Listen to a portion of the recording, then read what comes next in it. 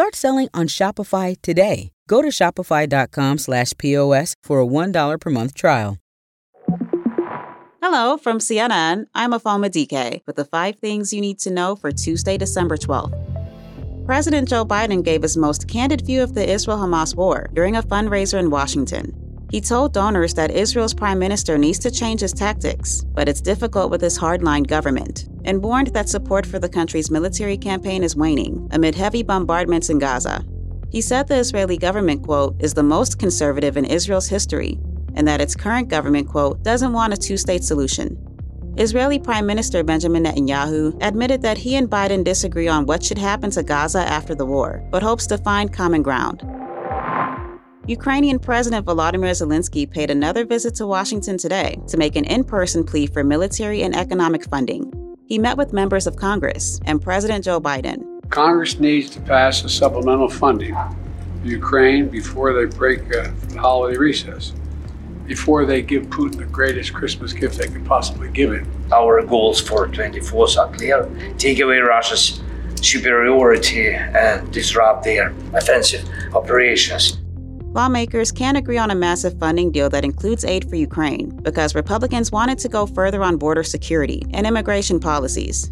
Biden previously said he's open to compromise, but remained vague on exactly what he would accept. After a meeting with Zelensky, House Speaker Mike Johnson said Republicans aren't satisfied with the White House response. We need a clear articulation of the strategy to allow Ukraine to win. And thus far, their responses have been insufficient.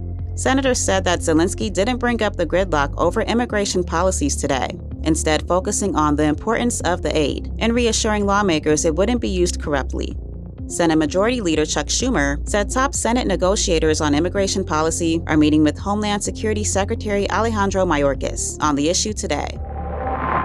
Arizona's Supreme Court heard arguments about whether abortion can remain legal up to 15 weeks into pregnancy or if a near-total ban can take effect. Before Arizona became a state, it had a ban that prohibited abortions at any stage of pregnancy. The U.S. Supreme Court's Roe v. Wade decision ultimately overruled that ban in 1973. But before the Supreme Court overturned Roe v. Wade last year, Arizona lawmakers passed the 15-week abortion ban, and the only exception for the procedure was when it was necessary to save the mother's life. Last year, an appeals court temporarily blocked the ban from taking effect. Anti-abortion advocates spoke to reporters after the hearing. Here's senior counsel with Alliance Defending Freedom, Jake Warner, courtesy of KNXV. Many states like Arizona are recognizing the humanity of unborn children and giving them a chance at life. But the abortion industry continues to push an extreme ideology on Arizonans and Americans across the country. On Monday, the Texas Supreme Court ruled against a pregnant woman that sued the state to get an emergency abortion. Arizona Attorney General Chris Mays touched on that with reporters. We want to be certain that what transpired in Texas over the last several days never happens in Arizona. Advocacy group FAIR says a food allergy reaction sends someone to the hospital every 3 minutes in the U.S. But what do you do if you have an allergic reaction on a plane? 3 top Senate Democrats are demanding the government require airlines to start carrying EpiPens.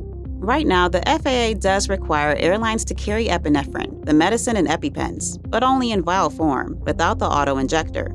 FAIR warns most people don't know how to determine the proper dose without that injector.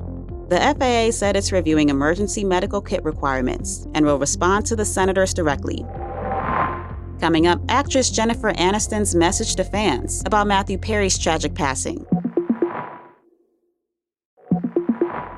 Hey, welcome back. Jennifer Aniston and Matthew Perry were in touch the day he passed away in October. That's what the actress told Variety, saying her friend's co-star, quote, was not in pain. He wasn't struggling.